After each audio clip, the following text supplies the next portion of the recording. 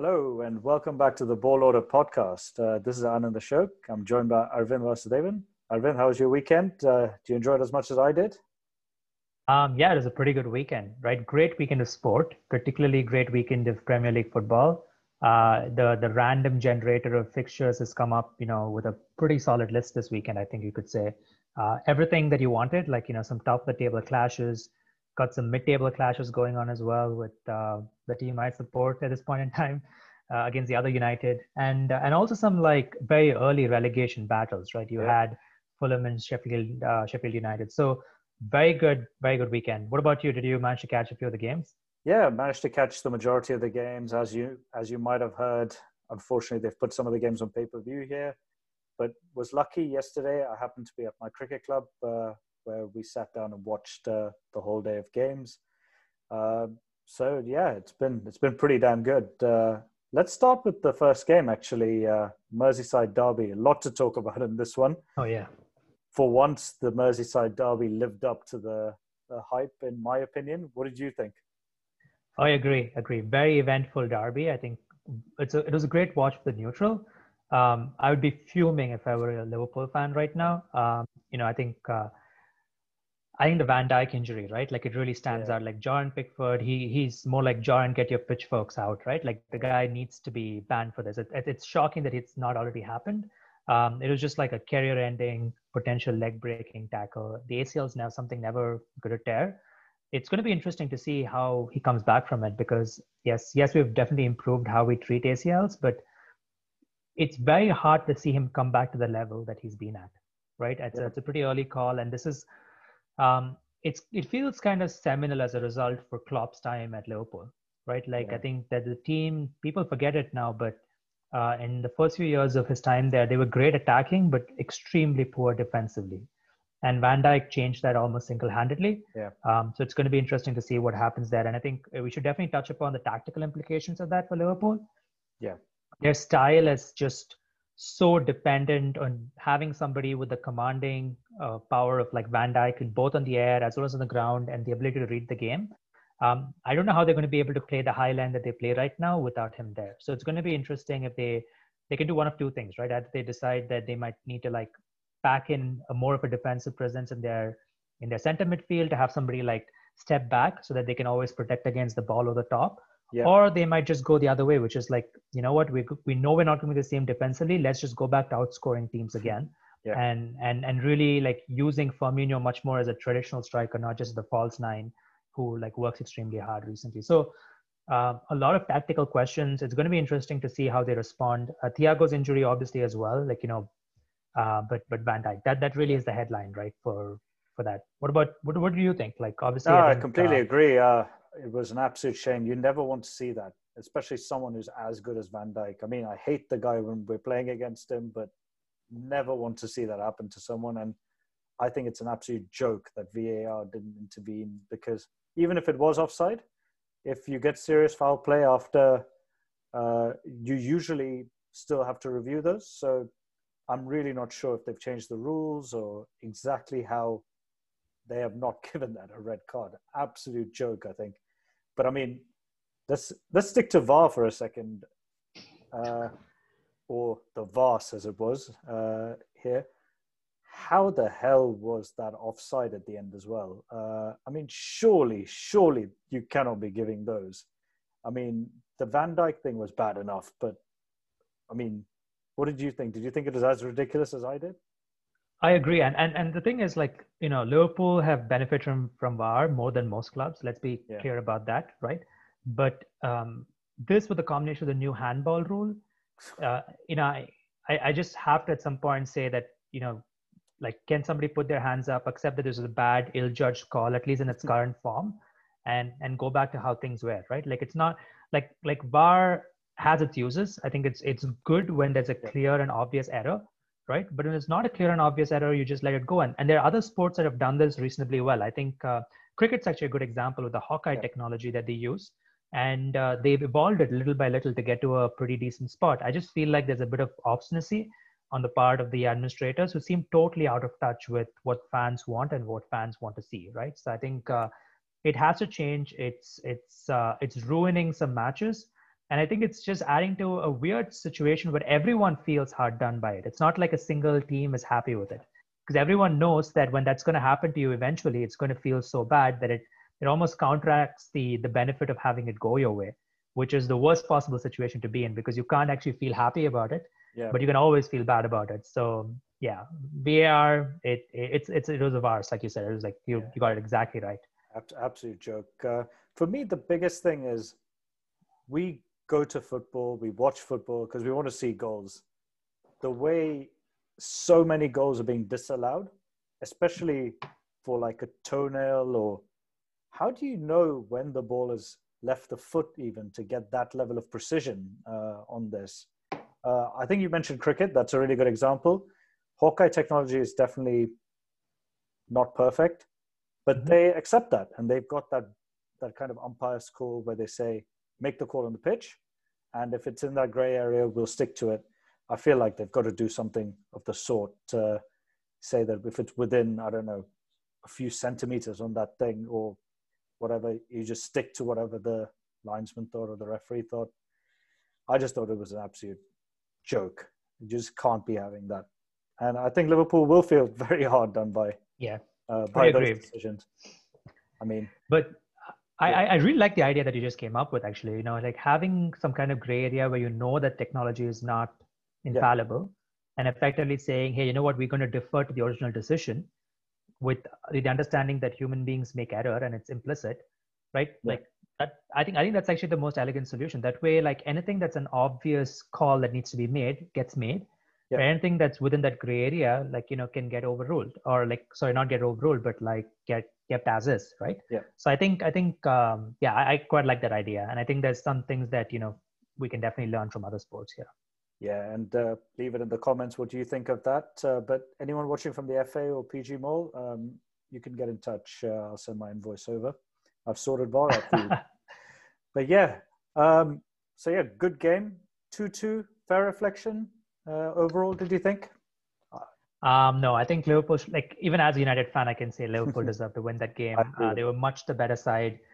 Great, like, you know, move in the early minutes on the left-hand side, one of those training ground moves. And it honestly does feel a lot like playing in the training ground without any crowds, right? I think that explains to an extent the number of goals that we're seeing. It just feels like the defensive intensity is not at the levels that you expect, particularly in a derby game, which usually are these extremely tight, cagey affairs. This was quite open for most of it. I think I'm going to throw that out there, like Dominic Calvert-Lewandowski. The guy is a monster in the air, isn't he? Like he's quite special in the air. I mean, that header, as soon as he scored it, I mean, I like to banter DCL mainly because of all the guys who picked him as a cheap fantasy league pick last year. The guy's clearly a much better player than he was last year before. Ancelotti seems to have transformed him, for sure. That's one player he can already claim. That header was Ronaldo-esque in the way he rose. And if it was someone like a Ronaldo, we'd be talking about that a lot more, I think, that particular goal. But yeah, great goal. I thought James Rodriguez, much better second half. First half, definitely sloppy. In fact, uncharacteristically sloppy for him. But second half, he came into it, and with some better finishing, would have probably ended up with 3-4 assists in that half. But so, yeah, I think Liverpool definitely deserved it on balance overall. But I think Everton gave it a really good go of it. Second half, much more compact in their pressing, much more purposeful, much more aggressive in the way they were winning the second balls, which was really missing in the first few minutes, particularly. So, yeah, I think great game. It was a great game, especially for the neutral. It was a great game. I think there's a point that you made which I found quite interesting, which is on James, right? Which is, I think in a way this was a throwback weekend, because I think two of the best players on show were old school number 10s, like basically a role that people feel has been lost with this, like, you know, world of pressing. You had Mata, who did a really good job for United on a very similar position, coming in off the right. So there's probably a world in which that works, but you need an extremely strong central midfield base. The reason why United were able to get away with it, and we'll talk about that, was having, you know, Fred and McTominay effective at the base of center midfield. So there's maybe a point to be made around like not being able to have a forward-thinking multifunctional 8 if you want to fit a classic number 10 in, right? Like you could do it with having the likes of Doucouré, the likes of like even Gomez, who honestly I don't rate as much as some other folks do. He's a bit lightweight. He doesn't really seem to like put a stamp on the game what you expect. But I think there are ways in which you can still fit a classic number 10 in, and that's probably like an interesting learning from this weekend. I think so. Sometimes it's by design with a coach like Ancelotti. Sometimes it might be by accident with a coach like Ole. So it can go both ways on that count. But maybe we take it a bit closer to home for you, right? And maybe talk a bit about that Chelsea game. Yeah. What do you think about that? In some ways, it went very similarly to what both of us actually thought. It's actually interesting. The viewers won't know this necessarily, but we had a conversation earlier in the week, and we were discussing this particular game. And the two things I think that really came out of it were how would Chelsea react to Southampton's pressing? And the second thing is, are Southampton going to play that kamikaze high line against Timo Werner, and he's going to run and wreck him? I think both happened in the same game, right? Let's start with Werner. What did you think of Werner this game? I mean, he's been a bit hot and cold so far. I mean, obviously he hadn't scored a Premier League goal. What did you think of his performance in this one? I think he was very impressive, right? I think what really stands out more than his pace is his acceleration and how he combines that with general positional intelligence, right? He's really good at playing off the last man. I think it was a very old school piece of skill for that very first goal, right? I think it reminds you of like this famous video from the 1970 Brazilian team of Pelé doing pretty much the exact same thing. It's not really a skill you see as much nowadays because most forwards are kind of taught to take the ball to feet and not so much let it run its natural trajectory. So Werner is a bit of a throwback in that sense, right? He's very, very good at playing almost off the shoulder of the last man. Yeah. And over the first few yards, he's just absolutely electric. I think he'll do very, very well, especially, if he's going to come up against a high line. He's kind of Aubameyang-esque in that sense, right? Like you never want him to be isolating himself against the last man. And he's very good at playing on the shoulders. He rarely gets caught offside. So very solid addition. And they got him for steal. They're getting a full-fledged German international for a very good price. I think, you've been a big fan of him. Obviously, for Arsenal, they've already got a similar player there in that position. Yeah, a lot of top clubs who could have done well with him. So I think that was a big one. But the other trend that you mentioned, the pressing one, right? Very pertinent. Would love to hear your thoughts on that. Like, because this is kind of this game was a microcosm of modern football in a weird way. It was. It was a weird one. I felt like Southampton, there were times when they were pressing well up the pitch, but the problem was that they seemed to keep forgetting about the spaces they were leaving in between, particularly the fullback and the right centre back. And Werner kept looking at that space, and you just thought, at some point, come on, you've just got to get a bit more compact, but tuck that fullback in. Don't let him pick up that half space. But obviously, he was eyeing it up, kind of like how Anderson used to eye up a cheeseburger when he was at Manchester United, right? He was just eye is always on the prize, so to speak. But it was like some pathetic defending. Let's be clear about that, particularly in the last 10 minutes. It was the Roberto Martinez, Titus Bramble, Wigan Athletics school of defending. Absolutely no defensive awareness, all over the place, all over the shop. Nobody putting their hands up. Like Lampard, there's a lot of things he does well. I think he's progressive, attack-minded young coach. He gets a bit of a free pass, being the England, Chelsea well-connected legend that he is. But he really needs to like step up his defensive game. Bring in a full-fledged defensive coach, right? All top teams in Europe have like a dedicated defensive coach. And I think that, he just probably needs to swallow the bullet and say there's some things I do well. And there's clearly like attacking patterns. And you could always argue this was like Tony Pulis lump the ball up and score football, right? But it's obviously recognizing horses for courses. This makes sense. Top managers do it all the time. Like Pep did that with Ederson and Aguero in that 100-point season quite often, right? Just like lumping it over because you can't be offside if it's the goalkeeper who's playing it on a goal kick. So there are ways around which you can, but it was just like absolutely terrible defending. From both, It is a game that really like exemplified 2020 as a year, right? Like, it's just like kamikaze high line, extremely entertaining for like not for neutral, like the for sure. quality. Yeah, exactly. Yeah. Not for the quality on show, but like just the incredible ability to like make bad decisions consistently. So Speaking of bad decisions, Kepa. Let's talk a little bit about that back pass to him. If you guys, the viewers, haven't seen this, definitely search for the clip, or otherwise we'll try and put it in the comments for you. Essentially, I don't know what's happening with this guy, and I mean, part of the issue with their defense must be knowing that this guy is behind them. I mean, just clear the ball, right? And then when he went back to get it, he kicked the post for some reason instead of the ball, like just all over the place. And I would say he probably should have saved the third as well. And yeah, there are question marks why Caballero didn't play, to be honest. to be fair, like I don't think Pickford is much different. Like Kepa, one of the worst goalkeepers I've seen in the league, to be honest, right? Yeah. Like I would go back, talking about like bad defensive team, I would go back to that Wigan team, pick out Ali Al-Habsi and play him over, right? Then Kepa and goal. That's how low I rate Kepa. He's just absolutely rubbish. And he has a sense of self that's completely disconnected from reality, right? The guy thinks that he's Gordon Banks reincarnated, right? Like, give me a break. Like he can't save anything, right? Like, you know, he's not a bank in any way. You know, you don't want to put your savings down on Kepa. And similar with Pickford as well. They're both capable of that one or two extraordinary saves, right? But they do the basics so poorly, right? That's and if I'm a defender, I'm like absolutely crapping myself the entire game, knowing that I have like a walking calamity behind me who can't catch anything, who can't save anything. It's just ridiculous. So I'm just there's a reason there's a reason they don't need to test him, right? I mean, he's not catching coronavirus even. that's true. That's true. He is Kepa. Yeah, he's a calamity. The sooner they get rid of him and get Mendy in, Mendy can't be worse, right? He could be like Mendy's good. Mendy is good.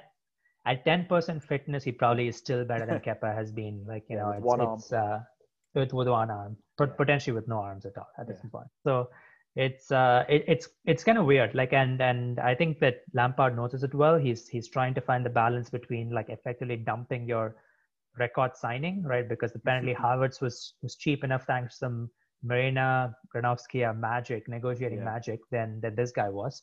But one of the worst signings. I think it's already looking like one of the worst signings that this league has ever seen, unless he turns things around spectacularly. But his basics are so poor that I don't really see that happening. But yeah, it was an interesting game, and going back to games in which like basics haven't been happening. The United game, right? What do you think about that? Like, I obviously have my views on this, but would love to get a sense of how that looked like for the neutral. Well, for the neutral, I think it went exactly as I thought it would. As much as I like to banter my friends, you've still got the players there, but one thing that did surprise me was the starting lineup for sure. Looking and seeing Mata come in, James come in, but for once, I've got to give Solskjaer a bit of credit, because one thing he did, stick James on the left-hand side, looked a different player, to be honest. Completely different player. He looks lost on the right-hand side. For once, he didn't look like the knock it past, sprint and hope for the best. And I think the other thing was what you touched on earlier with Mata. To be honest, Mata, every time he's played for you guys, he does a job. The only thing is that he's slow, but he just shows you what that old school number 10, if you put the right players behind him, make sure he doesn't have to do the running, and he can just orchestrate your attacks. It just makes such a difference. The one thing I should say on this as well is that it was probably one of the first games where I actually felt you guys had some sort of attacking patterns, particularly when Van der Beek came on. That's true. I thought that was completely different. I mean, I keep getting sent clips by my friends saying, oh, look at this. Like, it's clips of literally Martial passing it to Rashford, running in and scoring, and then saying, oh, look at our attacking patterns. It's like, so now we're talking about being able to make 2-3 passes as being attacking patterns rather than a plan. I mean, try and show me another goal. Flowing team moves, right? I think that's the big thing. Like, I think like you kind of hit the nail on the head to a large extent. I still didn't feel James had a great game. Like, No. I think I'd probably disagree, like in the sense that, yes, he looks better on the left than the right, but, Yeah. he's basically playing with 10 men on the right? He just Yeah. does not have a clue what he's doing. So it has to be an improvement. You could see Exactly. every single time he got to like a decent position, he consistently made the wrong decision. It was like almost Trump-esque, like every single time, like, exactly doing what you don't expect him to be doing in situations. So, Sure, but I still thought he um, gave you the right shape. This is where it's a bit different. I'm not necessarily saying he had a worldie of a game, but I just think he was better used than oh yeah, you for had sure. to. He had to come in because you didn't have Martial available for this game. But if he'd stuck him out on the right, I think there was another walking disaster there. And I think you actually had really good shape in the team with him on the left. It was actually a pretty good performance overall. Yeah. Like just taking a step back, I think for me the big thing that stood out is Maguire wasn't exposed as much, right? And I think that's a bit of that is down to like Newcastle's tactics as well, right? Yeah. Saint Maximin, what a player, right? He's just like an old school throwback street footballer, great to watch. AWB did a great job on him. Mm-hmm. Van Bissaka, again, and he scores, but defensively, again, the guy is the best one-on-one defender in the league, right? Like probably the only other person At you least could out of throw the in there. fullbacks. Out of the fullbacks, the That's only person you could really throw in there in terms of tactical success rate is Van Dijk, and well, we've gone there enough, right? Like so, it was a very impressive game from him. He kind of shut that down to a large extent. Maximan still did much better against there was this place in which he just ghosted past McTominay, which like he didn't even exist there. But and this is like an important point.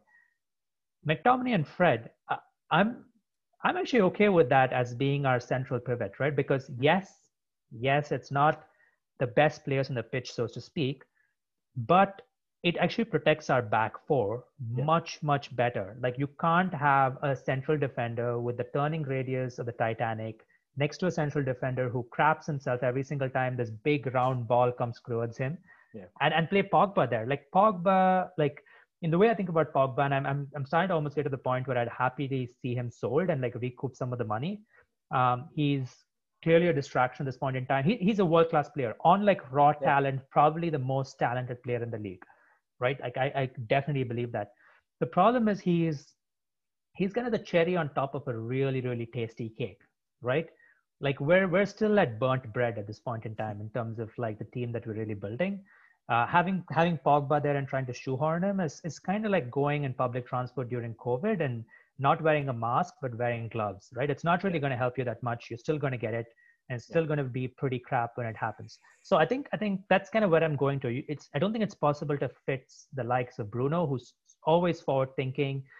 He really like reminds me a bit of like what Alexis Sanchez should have been. Yeah. Right. Like and even like somebody like Salah in the sense that he has this ability of like looking rubbish for large parts of the game and then producing an outrageous moment of quality. He's just like able to do that. He's also taken the criticism that he only scores penalties to heart, and he's clearly that's the only reason he missed that one. Yeah, and exactly. But that's the only he reason. He knows. He's been on football Twitter. He knows only non-penalty goals count. So exactly. Yeah, and the one last thing is his post-match interview. I just want to touch on that. That was a serious captain's interview. Any United fans out there, go catch that. Any non-United fans, go catch that as well, because I think it's rare to find such a well-spoken like footballer who really wants to win and be the best version of himself. That's why, like as a United fan, yes, there are times in which Bruno can really frustrate you. The guy is box office. He's got a mentality of a winner and a leader. And I'm more than inclined to believe those reports that he went at Maguire and called him exactly what he probably did, which was rubbish in the last game. So overall, I'm happy we won. Happy we won, right? Like the thing is, like the goal really has already shifted to like keeping pace with not being out of top four contention as soon as possible. I think that there's a lot of scope for weird things in this league right now. Like every single team feels like they're not where they want to be. So all United probably need is like a few results they can string together. Like, shithouse it the old school Mourinho way. I'm okay with that, but we just need some points on the board.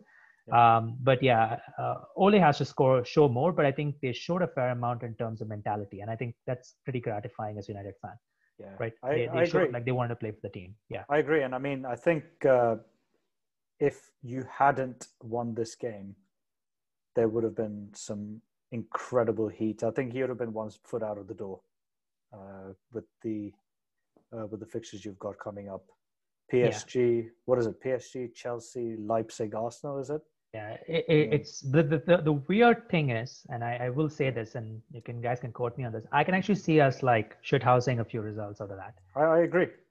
I'm not sure about PSG. I feel like PSG are just slightly too good. Just too much of, and also just imagine like having Mbappe going up against Maguire, right? My God. And Neymar. Yeah.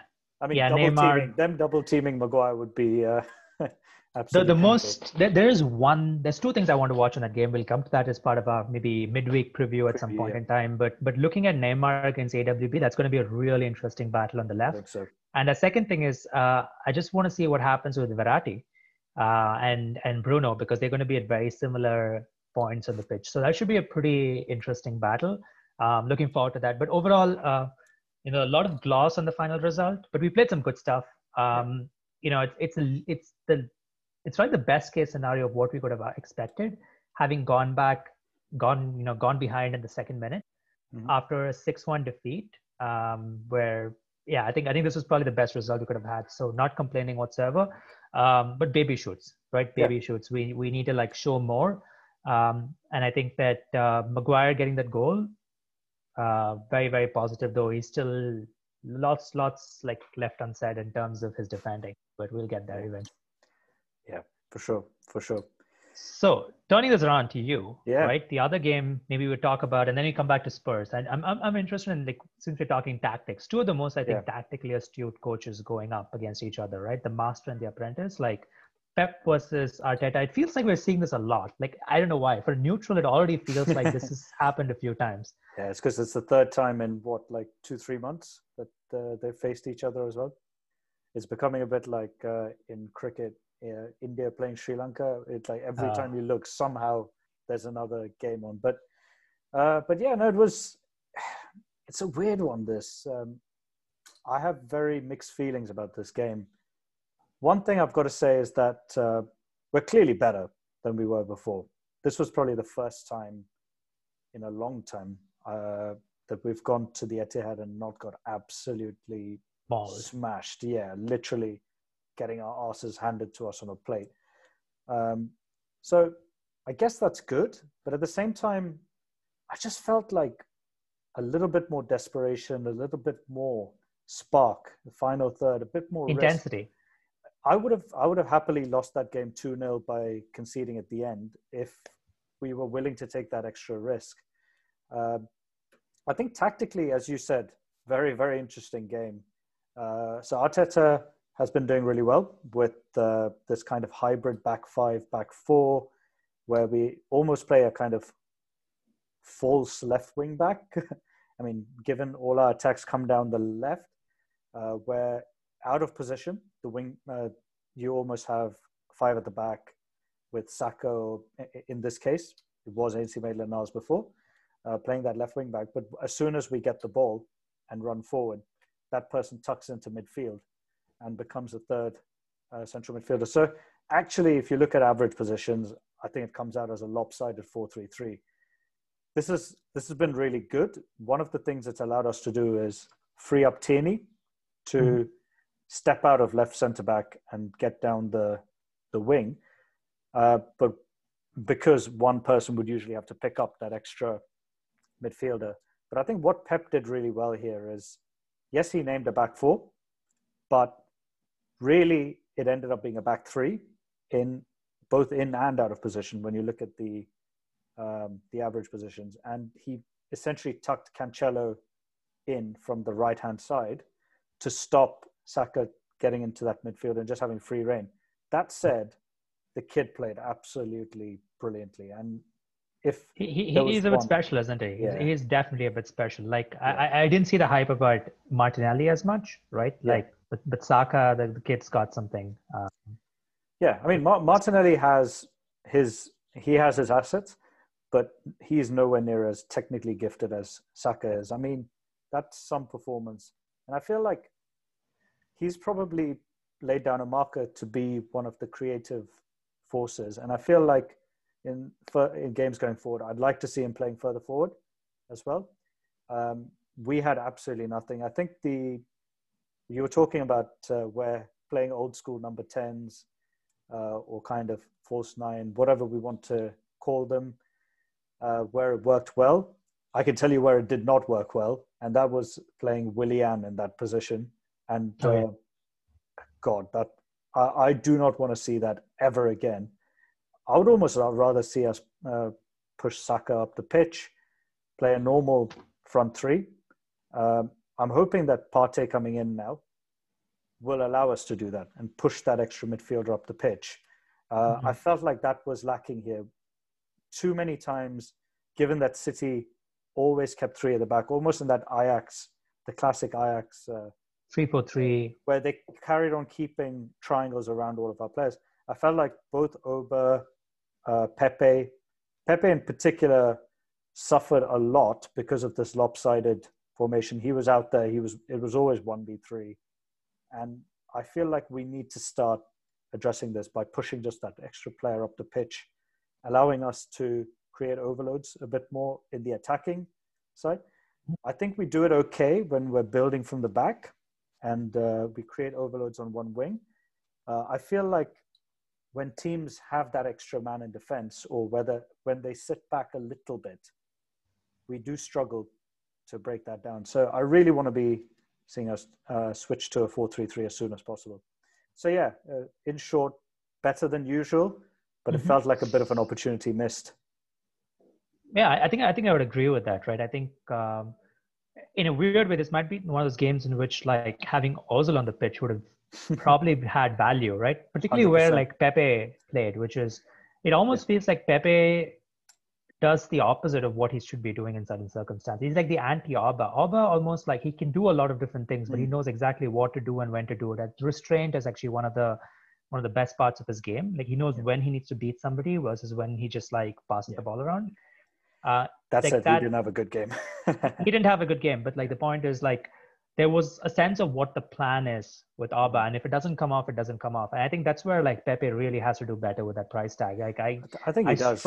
I struggled to rate him, to be very honest. I think that there's raw materials in a very, very specific system that could work really well, but that's one player. And another player who didn't have a great game. I know you're a huge fan, but the kind of Tesco shopping Tierney really looked like a budget fullback against Mahrez up there. You know, he did not have a good.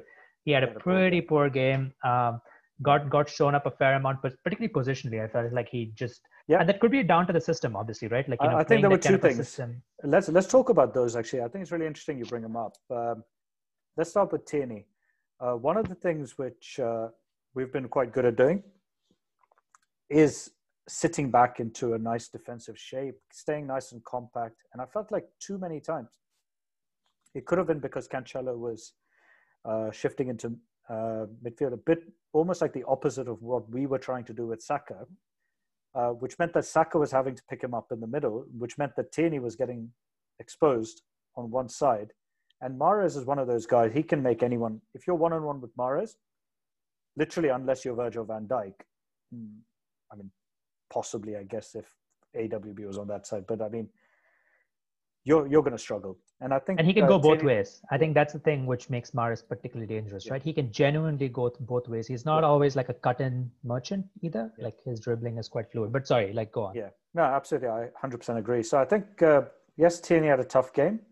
But I mean, I still rate the guy. I think he was left exposed a bit too often. And I'm hoping having that extra guy in midfield, having Partey playing in the midfield and able to make the runs both up and down help to add that extra man. I think, judging by where he played when he came on, it looks like he'll play on the left-hand side of midfield when he does. So I think hopefully I would like to see an improvement there where we're not leaving people exposed one-on-one. Coming back to Pepe, it's an interesting one here.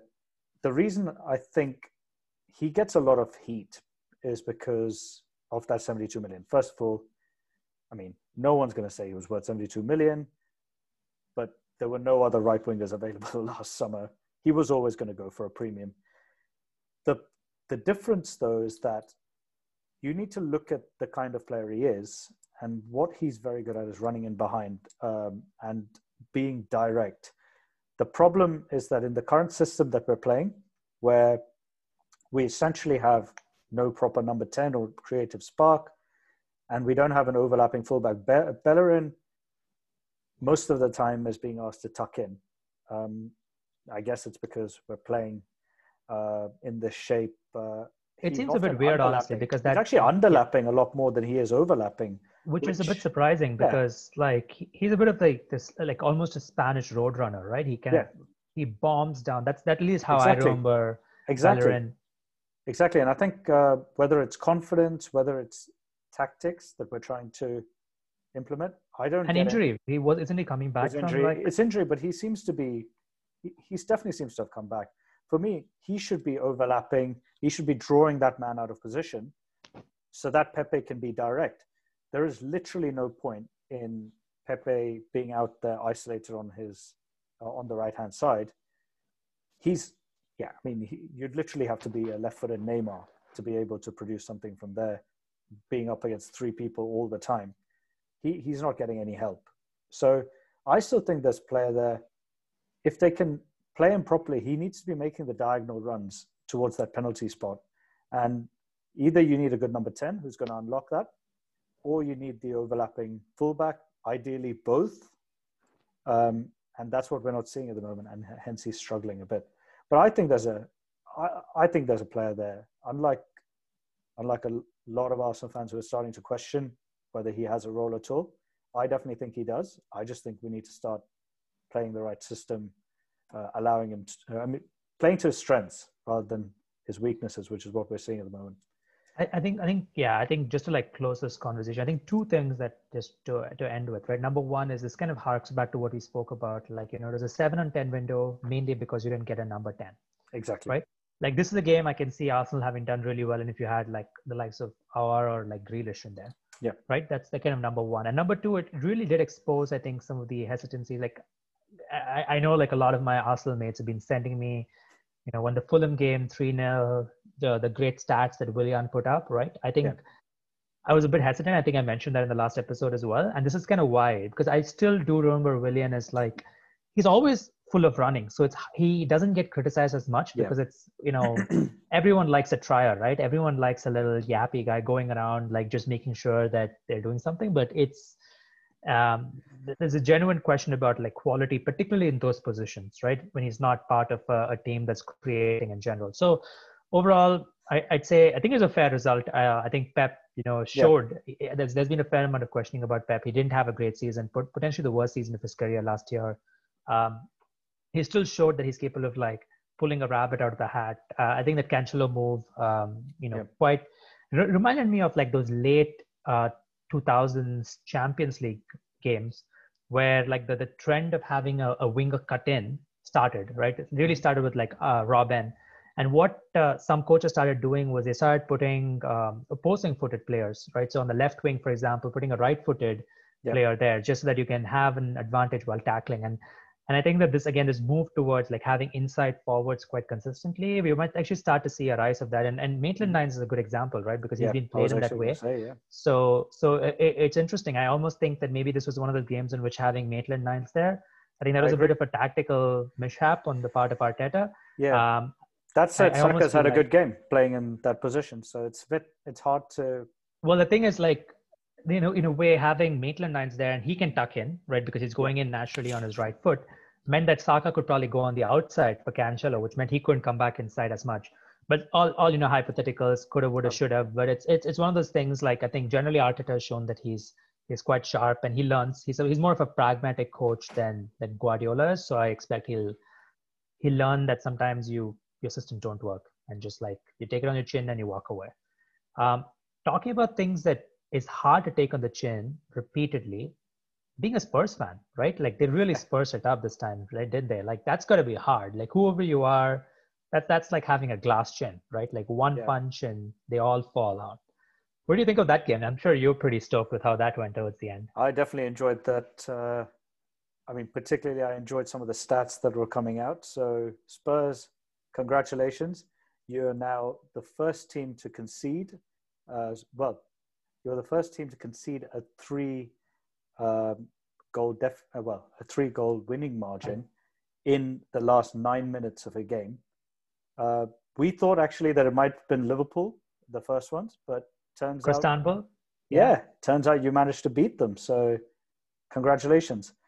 They to be fair, they set out the season thinking they wanted to beat Liverpool. They managed it, not really in what they expected to, but it's a start. It's definitely a start. But that was a really interesting game to watch, I would say. Like a few things that really stood out, right? Number one is Kane. What a player! Like just he's like he kind of brings together two really great classic English center forwards, right? Like there's shades of Shearer, particularly in how clinical he is, though I'd argue he's probably at his best from that 20 to 22 yards out. Like he's just absolutely amazing from the end of the box. He almost managed to get something on target. He shoots low, kind of similar to how Greenwood does it, right? Before the goalkeeper and the defense have a chance to get themselves set up, he's already got his shot away. And it's usually not where you think it's going. It's like going to the near post when you think it's the far post. And his passing, right? Almost like kind of like Teddy Sheringham, right? Like the ability to find those pockets of space and almost play like a false nine. Quite exceptional. And him and Son, that's going to be a partnership that's going to. Son's a world-class player. There's no way around it. He's also just a very likable player. It's like hard for me as an opposition fan not to like him. Great work ethic. Seems like he loves what he's doing. And he's just quality, just raw quality. He made the pretty hard finished look extremely, extremely simple, which is a sign of a great player, right? You just kind of expect that you're going to put it away. As soon as he took it onto that right foot, you knew you just knew that's going in. Yeah. But, and there's a bit of a but, because I go back to like a game and I think it was 2015 January 1st, right? Which I think is the last time a great Mourinho side existed, which was his second season at Chelsea. He had built this really good side after like acquiring Fabregas and Diego Costa.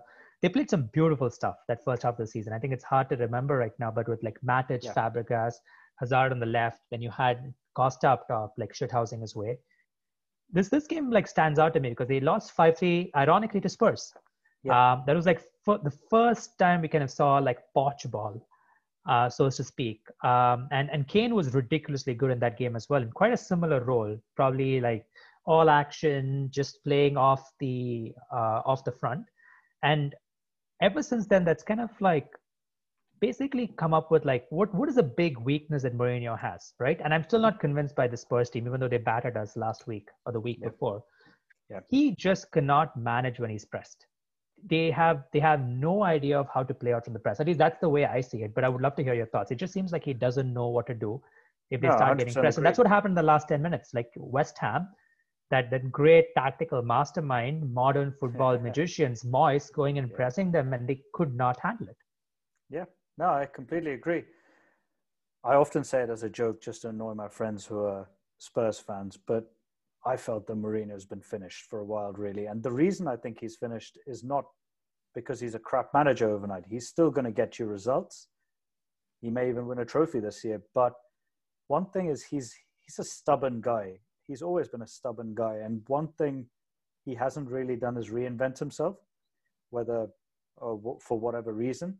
And there are shades of exactly what you said when that Chelsea team got battered in a lot of the games. I mean, even in some of the games you had him as a United manager, we've seen this exact thing happen. I mean, not necessarily kind of late capitulations, but you have seen teams come and play off the park because they tend to press the pitch. And I think we were discussing this offline, but there's obviously three ways to play through or out of the press, right? You either go long ball, which seems to be the only tactic he has, to be honest, against it. Whether that's the players he has or whether it's not, I mean, I don't want to comment on that. But it seems that that's the only one he does. And I think one of the main differences in that second half, because in the first half, I was tearing my hair out just seeing West Ham pressing, coming all the way up to the halfway line, but not really pressing the ball properly. And as soon as they release Son, he's gone. You're done for. Because it's a high line and no press. But in the second half, giving Moyes credit, which we hardly ever do, I think he made sure that he was keeping at least 1 to 2 of his centre backs off the back three, a little bit deeper than the others, which meant that when that long ball did come, one of them could come and head it back. And I think that made a big difference, particularly... Bona, I think, yeah. Yeah, Ogbonna was the one, I was trying to remember his name. Particularly the job he did a couple of times. I mean, Kane was still breaking through a few times, but at least I'd say, quadruple improvement we'd be talking about in that second half in terms of coming out and just heading it back. He did a good job on Kane. I think he might have picked up a yellow card for slight exuberance, let's say, for one of them. But that's what they needed to do early on. They needed to cut that out. They needed to know that's the only way he does it. And I think Ndombele coming off was a big blow, touching on the second way to obviously play through a press, that you literally one of your players plays through it himself. Ndombele is a top player, isn't he? I mean, the way his control in tight spaces. Similar to Dembele, actually. I was going to say, Moussa Dembele comes to mind as a very the ability to just carry the ball through the press, right? It's a very rare skill, right? And maybe that goes to number 3 as well, right? Just to finish the loop. So we had number 1, which was like obviously playing the ball out, the long ball out. Maybe we need like a Fellaini Mark II, right? Like somebody who can almost take it on the chest. Great chest control. Probably the best chest control I've seen of any player was Fellaini. Like there were redeeming qualities apart from the elbows flying everywhere. I mean, you could see exactly why Mourinho loved him when you see his style. Yeah. But we played some good stuff, I remember, with LVG. The only time in which we played decent stuff apart from the philosophy was like this 10-game period in which he played him as a number 10 and Mata on the right. We actually played some really good stuff that period because we could just get through the press with verticality very quickly. And obviously that was like extremely nascent stages of pressing, right? Pressing wasn't really a thing the way it is today a few years ago, but that exists. So that's number 1, long ball your way out of it. And Liverpool do that as well a fair number of times. You know, they're very good at doing that, and they use Van Dijk to release. Number 2, as you mentioned, obviously, you know, effectively dribbling your way through the press and carrying the ball. What's number 3? Well, number 3 is playing that ground pass, really, isn't it? Straight through, breaking the lines. And I think this is where Spurs really struggled in this game. I mean, in the past, I've seen Ndombele do it actually for Lyon. It's one of the things which I saw and thought, gosh, this guy's a serious midfielder. Like the way he breaks the lines. Didn't really see much of that today. I don't know whether it's by instruction or, I mean, exactly what it was. Was it that the positioning wasn't right of the forwards for him to play that ball? Declan Rice, when... I don't rate him. Yeah, when Ndombele went off and Winks came on, Winks is a much more limited footballer than Ndombele. Declan Rice had a field day because he never had to worry about that ball through the lines, did he? I mean, he had freedom of that midfield. He could just run around being a bit headless, and it'll be okay because there's that risk of getting hurt is just not as high, right? There. Like, just wasn't there. But that's probably why, like, I think rate like Thiago so highly because he's one of those few midfielders who could do all three. Great long distance passing. He's a ball carrier. He can go past people like they don't exist, and he's very good at like playing through the press, which is like taking and receiving and taking and receiving and waiting until you can thread that ball through the line. So I think overall it was it's going to be interesting. Like I still think they'll do well, mainly because they've got the players that like he really needs. He needs a top quality center forward who can hold the ball up, is technically sound, almost like a Drogba light, right? And he has that here. He needs somebody with pace who can run in behind, right? He's used a few different versions of that, and he has like some of the best there in Son. He's got a midfielder who can really shithouse his way in, like Højbjerg, like who's very mobile, is happy to get his foot in there. Aurier is rubbish. I don't know why he's still playing when they have Doherty. I just don't get the point of him. I don't get it. Right? Yeah. So it's there are like enough things there to make a decent Mourinho side, but like for a manager who made his money and his reputation in being a defensive master, he's not shown much defensive mastery for the last few years, right? He just feels like he's been left behind in the way in which teams defend today, right? I almost feel like with if you're going to press, you have to be wholehearted about your press, right? And make sure every single piece fits together. Or you go and play Burnley, be the Ginger Mourinho, right? With Sean Dyche, and just like play four at the back. And Atletico do that, and they do that very, very well. Yeah. People forget that there are teams there who do a very good job with two banks of four, extremely well drilled, super compact. They're sitting back and they know that you're not going to get through them, right? Yeah. The problem is when you do neither, it's almost worse than just doing one of the two, right? So I think that's the dilemma. I think so. And in particular, I mean, just bring this back to Arsenal. I think that's an example because Arteta, against the big teams in particular, often adopts that kind of low block, two banks of four, almost Mourinho-esque style. And I often get some banter for it saying, you talk about Mourinho, but Arteta is basically doing the same. But there's a difference. There is a clear plan in that to play through a press, and it does not involve hoofing the ball up to your striker. So I think there's obviously some stuff for them to work on. I think it's interesting they mentioned Fellaini. They could really do with that type of player, although I think Kane is more than capable of also playing that role. But it feels like there's one person missing, and which is where I think you're spot on with the Burnley comparison. Almost play a two up top, play Son and Kane up top, and just play two banks of four. Then, I mean, it makes more sense at the moment. To me, it looks like a 4-4-2 anyway, the way they're playing. Or you could play a really good. You could play a really good 3-5-2, considering you have Doherty who can play on the right. Yeah. Right. He doesn't seem like he anyway trusts like Bergwijn. There's questions obviously about Bale and like where he comes back to, and that could obviously change this conversation. But you could play a very good 3-5-2. It prevents you from having these issues with the press because you always have a spare man in defense. On the left, you have Reguilon, who's clearly better going forward than defending in general. And you have the opportunity to I think a big issue is he's never comfortable just having Ndombele and somebody else there. He always, and Ndombele has fitness issues, well documented. Gives you the opportunity to put an extra man in there as well, right? You can, and Dele Alli maybe.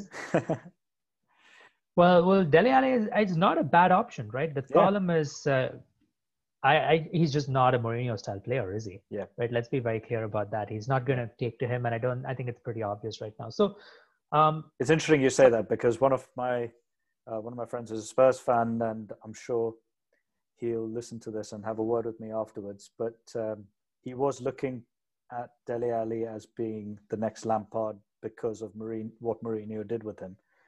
I feel like that Mourinho of 10 years ago could potentially do that with him.